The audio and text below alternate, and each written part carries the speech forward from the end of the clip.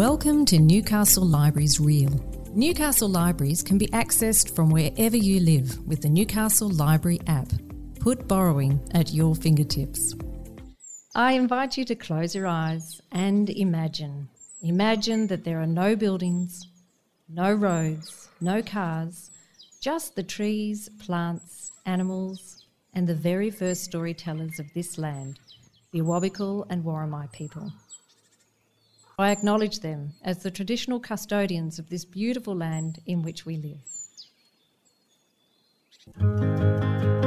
Welcome to the Know Your Rights series presented by Newcastle Libraries Reel. The information provided in this session is for information purposes only. It must not be relied on as legal advice. You should seek individual legal advice about your own particular circumstances. Hi, I'm Dan Cox, a broadcast journalist with the ABC based in Newcastle, Australia. I'll be your host for this part of the podcast called Know Your Rights, the Anti-Poverty series. Thanks to Newcastle Libraries Reel, Samaritans, Nova for Women and Children, and Newcastle Poverty Action Alliance. You'll hear from three eminent Australians regarding poverty in Australia and what actions you can take to reduce poverty in our society and communities. In this episode of Know Your Rights, you'll hear from Laurie Perry. He's a Wonnarua man and the CEO of the Wonnarua Nation Aboriginal Corporation.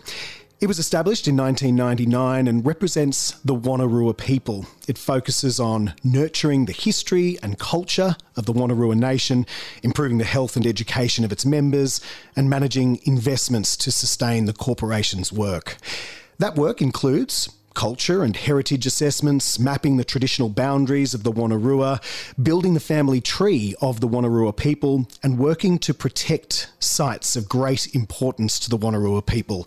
Some of the projects include developing properties for teaching, healing and learning, the Wonnarua Cultural Park at St Clair Aboriginal Mission, and the Morrison Collection, which are Aboriginal artefacts currently housed at the Australian Museum. The Wonnarua Nation Aboriginal Corporation biobanking site near Paynes Crossing is the first biobanking site in the Hunter region, the first in the country, actually, when it comes to Aboriginal artefacts. Welcome to the series, Laurie Perry. Thank you for having me. What has been the historical experience of the people of the Wonnarua Nations in terms of income, work, poverty, self-determination, and some of the barriers to self-determination? Well, I think if you're looking back into the time when the Hunter was discovered, and then you're looking at how we've evolved over time with what we're trying to achieve, it's been a long road in terms of, power and mining development in our country and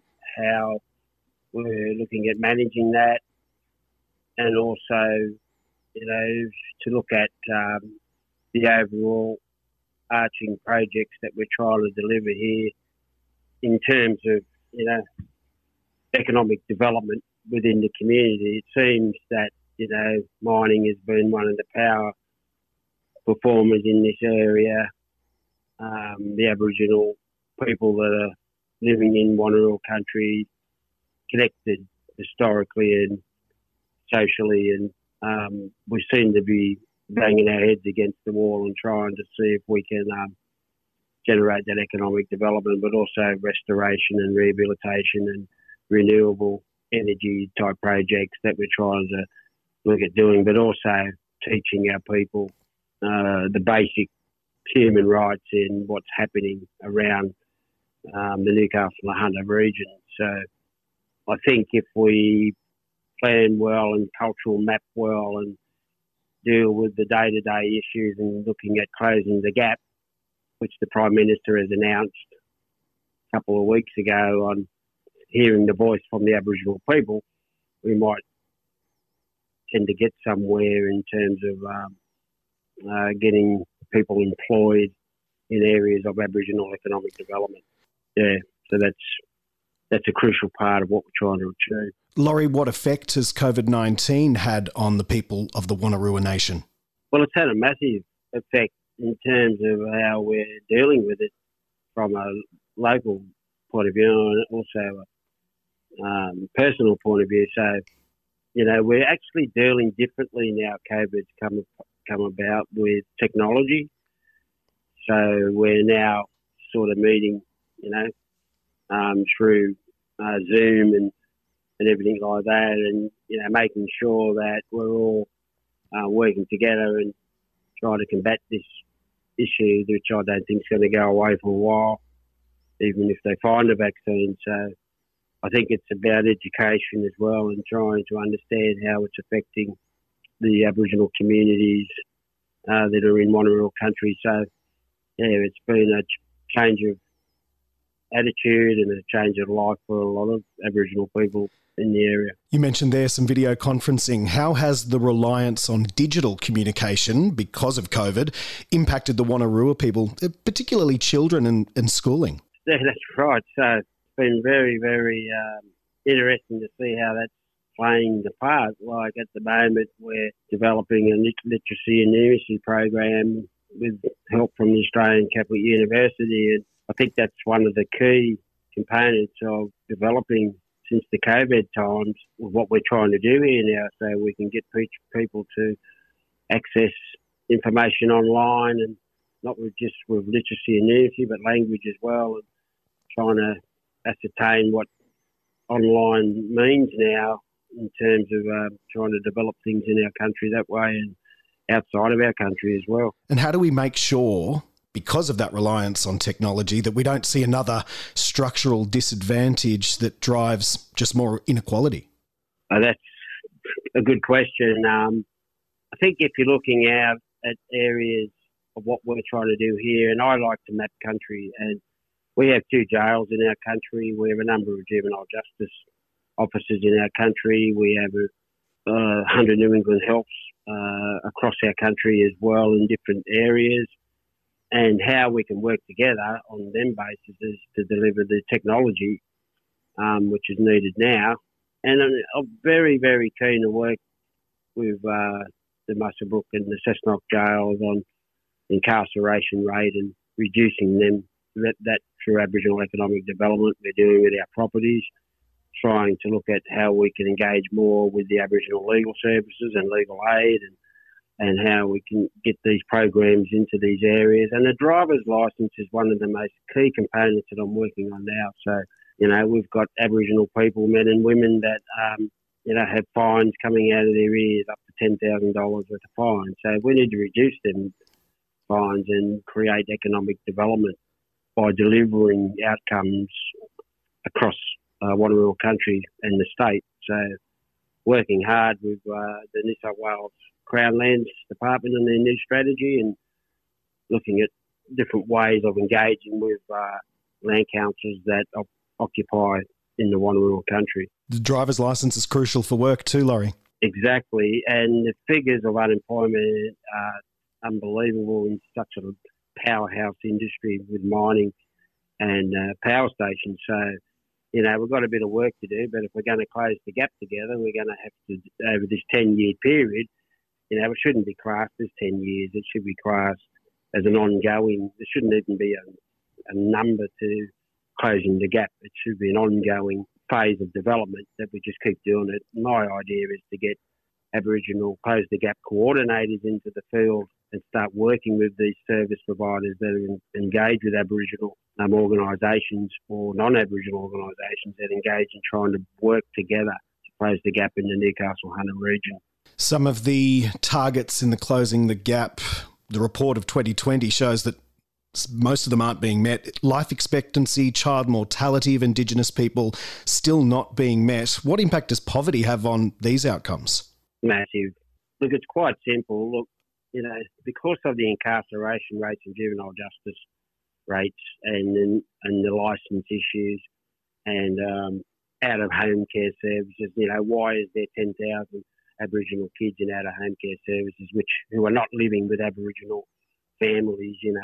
This is a catastrophic figure of what's really happening in this state, not just in Wanneroo country. So, it's going to take a team effort to deliver these outcomes and bring back, stability within the Aboriginal communities. But we can't do that on our own.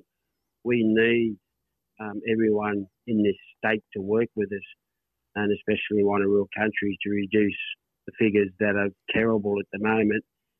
And, the whole idea of closing the gap, in my opinion, is to save the government money, and it costs $200,000 for a kid in juvenile justice and $300,000 for a person in jail. You know, this is ridiculous. Jails are turning into private enterprises now. You know, it's a money-making business. We need to be able to build the economic infrastructure where jails are built, and we need to be able to build on that capacity so that we can generate, you know, the monitoring system within our children from the age of preschool to high school. These need to be monitored as we go through this next phase of 10 years, as predicted by the Prime Minister. So we want to give the Prime Minister the voice of our country so we can integrate that into economic development for Aboriginal communities. By any measure, Australia's a wealthy nation, a wealthy place. Our GDP, you know, there's the economic side of our GDP and the amount of wealth we produce through our resource industries and so forth is within the top, I think the top 18, if I remember correctly, top 18 wealthy nations in the world. You know. And in that environment, you think that we still carry a level of poverty which is significant, where people are really at risk of having a roof over their head. They're finding it difficult to feed their families. And the work I do now, and the social work, I mean, I encounter those stories on a regular basis.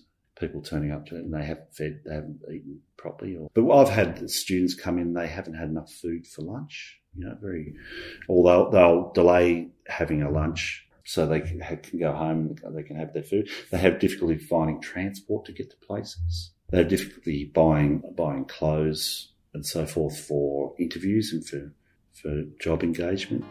Yeah, this is commonplace. Access to justice and knowing your rights is what really matters to us. If it matters to you too, please share the Know Your Rights series on Newcastle Libraries Reel with your friends and rate us and review us on iTunes. Is it possible that the one target that was met in that Closing the Gap report 2020, halving the gap for Indigenous Australians aged 20 to 24 who finish Year 12 or the equivalent, will be impacted by COVID-19? Most definitely. And that's where we need to carefully consider what's happening here in Wanneroo country in trying to determine how we can work through that process. So, yeah, we've got a lot of work to do. What priority policies, what actions do governments need to progress to genuinely support closing the gap between Indigenous Australians and non-Indigenous Australians? Well, in my opinion, there seems to be three major problems that we face as Aboriginal people. That's the Culture and Heritage Act, the Land Rights Act, and the Native Title Act. It just doesn't work in this state in terms of economic development and growth within the community. And there's a number of examples on that I won't sort of go into now, but, you know, if land councils are going to develop, they're in areas that probably have 7 local government areas they have to deal with. You know, there's a backlog of claims going on. And then if the land councils receive money, what support do they get to be able to deliver that economic development in that area? As far as the Native Title Act, it's one of the most stupidest acts I've ever read and been involved with, because there's no clear outcomes and it just divides Aboriginal people across the state. As far as the Culture and Heritage Act is, it's 1974 when it was introduced. We've got the OEH, you know, policies and the National Parks and Wildlife policies that we have to deal with as part of development. There's over 100 registered Aboriginal parties across the state. Now, how do you do that? How do you deliver the outcomes needed for consultation? And it just brings arguments together and it slows the process down. And, you know, if we're going to start working together, we've got to start looking at these acts and start to sit down and work a way around getting through them so that everybody wins on the table. Australia's the only Commonwealth nation without a treaty or makarrata with our First Nations people. What does that say to you? I don't know. I mean, when you're looking at the Constitution at the moment, and we know that it's talking about how they're looking at how does that involve everybody, especially across Australia. I mean, Australia's a big place. There's 800 different languages. Look, even Captain Cook had trouble trying to work through the process. So 200 years later, we're still talking about it, or what we're trying to do constitutionally. But, at the end of the day, people need to be recognised. We are the first people from this country, and it needs to be embedded into the Constitution. But in terms of a treaty of all the nations, in my opinion, coming together is the first part of true reconciliation between ourselves and the non-Aboriginal people that have come here. But, if we're going to look at a treaty, it might be easier for the states to deliver all the treaties and then bring up the bigger picture down the track. That could be a possibility, but it's very hard to look at a national recognition, and I personally get that. But I actually think we can achieve it by states and then looking at a national treaty for everybody. Laurie, it's argued that some government policies strip First Nations people of their dignity, their self-determination, their human rights, such as the introduction of the cash card in some Indigenous community. What is the lived experience of a policy like this? I mean, things haven't worked in the past. And look, one of the major problems in communities is there's no development or economic development within those communities. And you have to start thinking outside the square and start mapping country, culturally mapping country properly with the communities on what exists and what can be developed in them areas. Projects in terms of smart farm projects that generate income, or horticultural, solar, renewable energy, things like that communities can benefit on. Horticulture, aquaculture, farming, beef and cattle farming is options that we can look at. And I think communities, if they use their land in a way that's going to benefit with government support, then that's when we start to develop economic development and start growing the country. And that's when we can also start to trade with each other. We traded in this country for thousands and thousands of years. We're not trading anymore. We need to trade together again and bring our communities together again and talk in our language together again, so we can actually bring a prosperous state and Australian community together. And that brings everyone to the table. And that would go a long way to having a standard of living that allows them to have some genuine self-determination? Exactly. And we're, sick of the government telling us who we are and what we should do, and all these acts do that.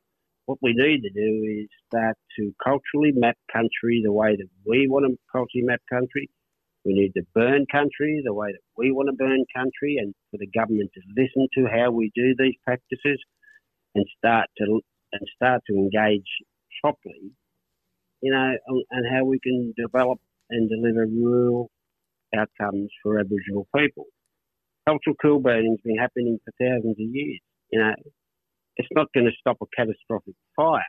I'll tell you what, it's going to slow it down. It's going to also give that farmer or that person that's living in the bush time to get in or stay or fight. Now, these are great options that they can be used by developing cultural cool burning into the system, which we're looking at doing now, and it's a no-brainer. And we're all working together. Fire doesn't discriminate, Fire brings people together, but all nationalities. And the reason for that is, we've got to put it out together. We've got to save this country. This country needs healing, and cultural cool fire burning is the way to do that. What are the biggest fears that you're hearing from First Nations people when it comes to the pandemic and poverty, Laurie? It's pretty hard when you hear about some of the communities, and I'll go back to what's happening with them and why the jails are full and the juvenile justice centres are full, and why it's hard to cope on the outside, when it's possibly safer on the inside.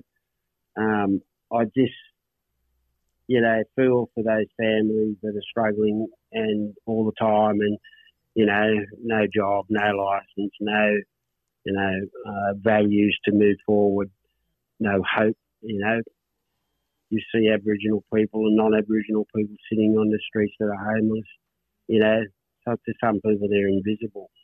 And, we've got to start to renegotiate the way that we do business in this state and in the Wanneroo country, and how we can help to save homeless people.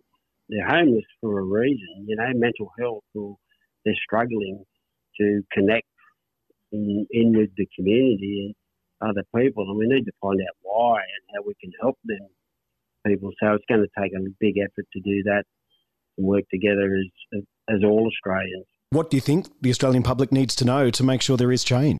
I think we need to have the conversation of what's really happening on the ground and start working together, start building cultural camps and start bringing corporate and government and schools and incarceration officers, everything that deals with Aboriginal poverty. There's a reason for it. And let's start talking around the fire together, and start healing this country. And that's the only way I see all of us working together for the one thing. And, and that's to keep, this country and build this country the way that we can all build it together. What are you pessimistic about? I think the idea of what's happening, like I said before, with the cultural, with the policies and the legislation that's been holding us and putting us down for so long, it needs to be worked out properly. I mean, when you look at, Kevin Rudd's speech, and you look at, Paul Keating's speech, and then you look at Tony Abbott and his speech, and then you look at, the opposition speech, and then you look at Scott Morrison's speech. Look, we're not getting anywhere. These are words. We need action. We need deliverables. We need for the communities to be heard. Now, once that happens and they start listening, then we can all share stories together. But that ain't happening. So we need to be able to... I'm very pessimistic about what government's doing and how we can engage, by working together as communities, as an alliance together to be able to deliver some good outcomes. All right, enough about pessimism. What are you optimistic about? I'm very, very looking forward to cultural mapping and people to understand it. I'm very much looking forward to building Aboriginal economic development through cultural trading, mapping and language and stories, and very, very keen to look at getting this online literacy and numeracy programs and being monitored from preschool to 18. I'm really keen to do that and build the capacity of the Aboriginal communities across the state. And I think we can do that if we get support from corporate and government and communities that engage with Aboriginal people. Laurie Perry, thank you for speaking with us for this part of Know Your Rights. No worries. Thanks for having me. Thanks so much for listening to the Know Your Rights Anti-Poverty series. Thanks to Newcastle Libraries Real, Samaritans, Nova for Women and Children, and Newcastle Poverty Action Alliance. Make sure you rate and review the podcast wherever you listen. Help spread the message. Thanks for listening to the Know Your Rights series presented by Newcastle Libraries Real. We hope this has raised your awareness. This has been a Newcastle Libraries Real production.